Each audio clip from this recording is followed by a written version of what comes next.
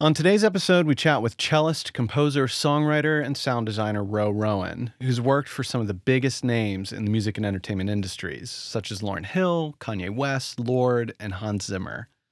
We caught up with Ro at the beginning of August to discuss their new piece, The World Outside, how remote recording has become the new normal, and the German word Weltschmerz.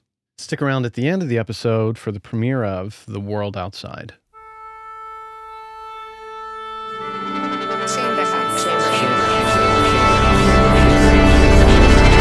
Welcome to Chamber House. Ro, thank you so much for joining us.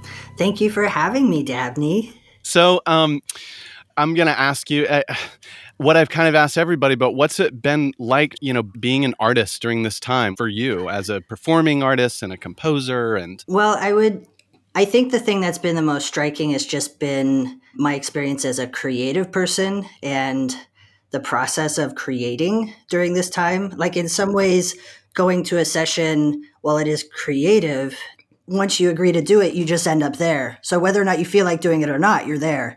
But to create in the space is like everything else. Nothing just happens anymore. Like I happen to run into you, or I happen to see something. Everything is mindful and intentional. And so creativity becomes mindful and intentional. So I think it was almost 3 months before I even had one little grain of inspiration. Oh my gosh, I was the same way. and I judged it and I thought, cool, quarantine, I'm going to put out my album. And then it was, oh my God, if I don't put out an album now, I'm a failure, because I'm home and I have time. Absolutely. But then I really realized like what we're going through is pretty surreal and unusual and emotional. And there is this constant hum at all times. So some days I can get out of bed and have a great day. And some days I just need to sit and watch some TV, or talk on the phone. So it took about 3 months and then it just kind of exploded. And then it's been off and on since. But I would say better than it was before in some ways, because I feel better, like a better person and more evolved than I was in the middle of March. Kind of like the intentionality of it has forced a more intentional creativity and therefore a kind of better creativity. Absolutely. And my relationship to why I create. Before there is a sense of wanting to share me, what I do and what I created and to offer it. And then within the first week or two, I just was fully receiving what this pandemic and then ultimately what Black Lives Matter, what it was saying to us, or to me, what I was picking up was that this is about community. This is about connection. This is about service. This is about equality and justice. And so my little look at my album didn't make sense anymore. It just didn't. My whole process had to incorporate what was going on because what I say has meaning, but also what I don't say. And that became very clear that I needed to incorporate current events and I'm talking historic, cultural truths into what I do. And so I think that's why what it meant to be creative in March meant something totally different a few months later. The title of your piece is The World Outside, which is immediately just struck me as like, oh yeah, that's how we're all feeling right now. The world outside, right? You started this probably a few months ago, and I imagine it probably evolved a little bit as you were writing it. So how does all that connect to this piece that you wrote?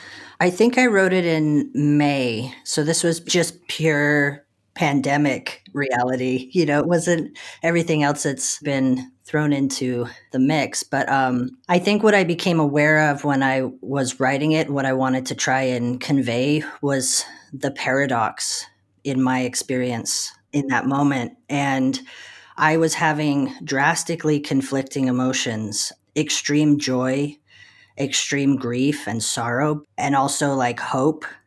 And there was these conflicting realities too. And so I wanted to try to convey that in the song to be both kind of mournful, but also very hopeful. And it's called The World Outside, but the paradox even of the title is it's really the world inside. I mean, I could hear there's so much about it that feels like there's a sense of longing, but there's also a sense of like FOMO Oh, almost. 100%. Yeah, that it was the piece simply represents a day. Like you wake up and then become aware of what's happening and then all the sort of feelings like we got to do something, I'm overwhelmed, this is too much, oh my god, I'm so sad. No, but we can do something, and then at the end it doesn't resolve because that's kind of how the day feels. There's always something that's not resolved. And paradox can be confusing, it can be unsettling, but it's also really comforting to not be disconnected from any of the feelings of what's happening. And so that's what I tried to put in that Right. piece.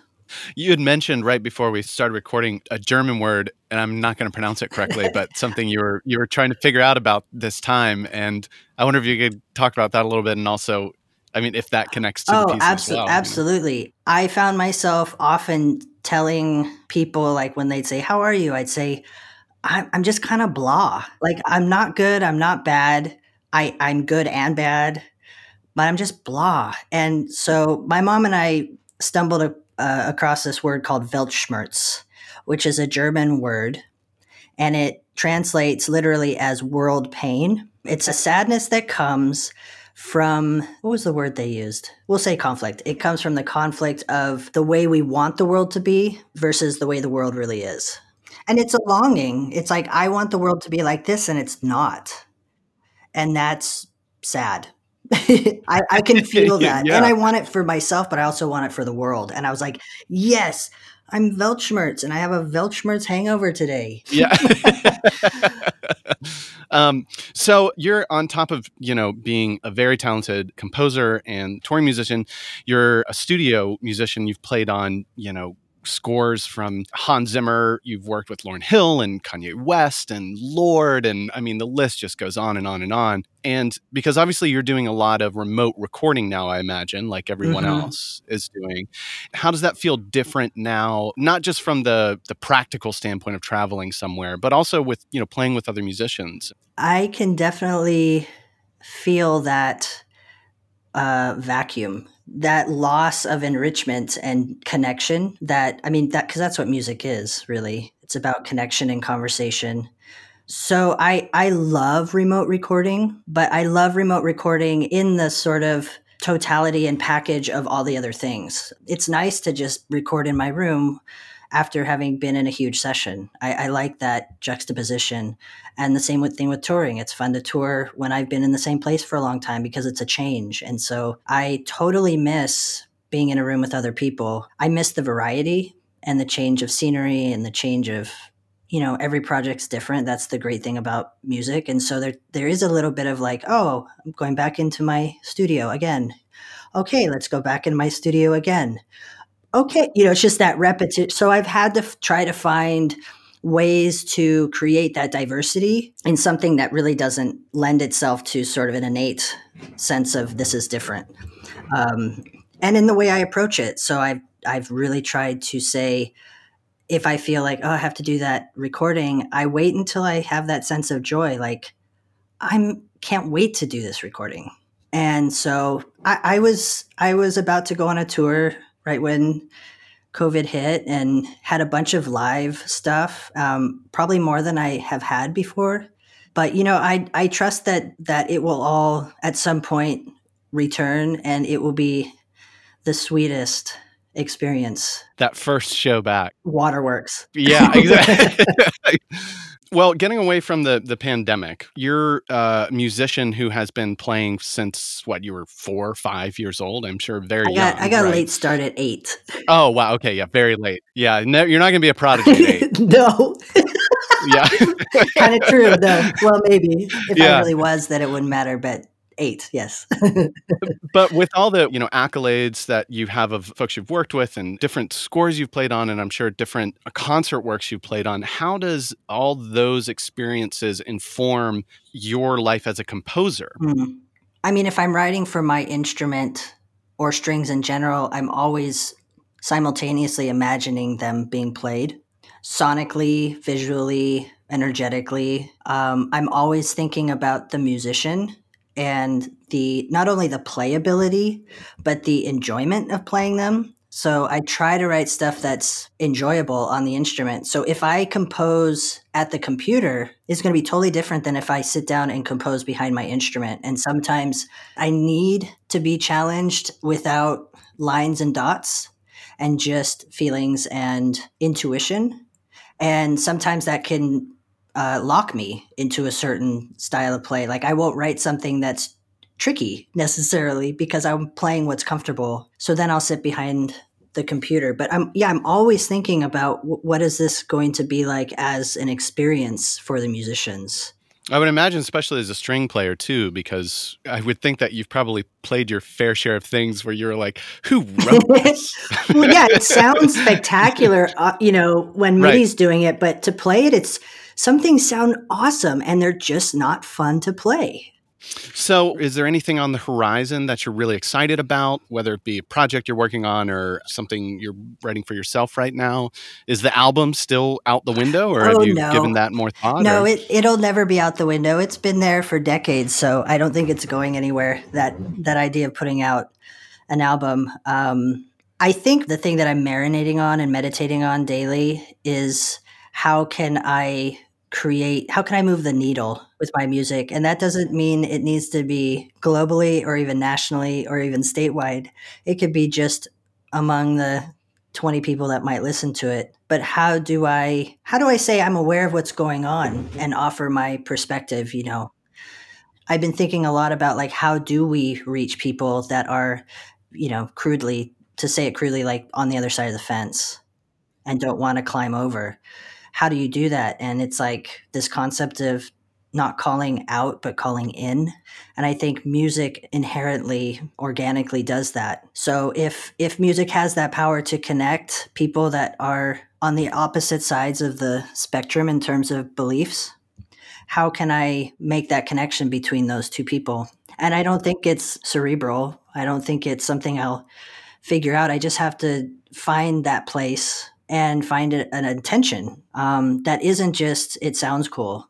So that's sort of where I'm at. I think that's the exciting thing I'm trying to think about is how do I create that in music and how do I start to make change within the music industry? How do I give power to people who don't have power like other people have power? How do I start to create equality and speak up when something is said? All those things I'm training in my mind so that when we do, I mean now, but also when we go back out into the world more, I want to not be a participant in the problem, but in the solution. mm.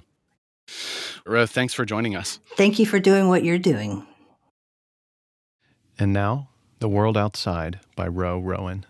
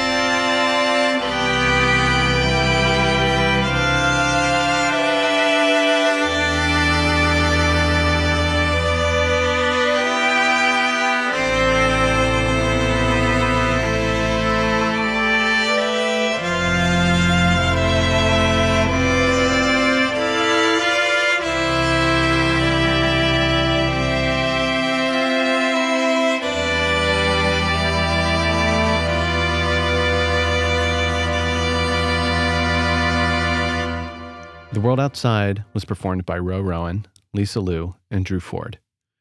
Chamber House is produced by Dabney Morris. See you next time.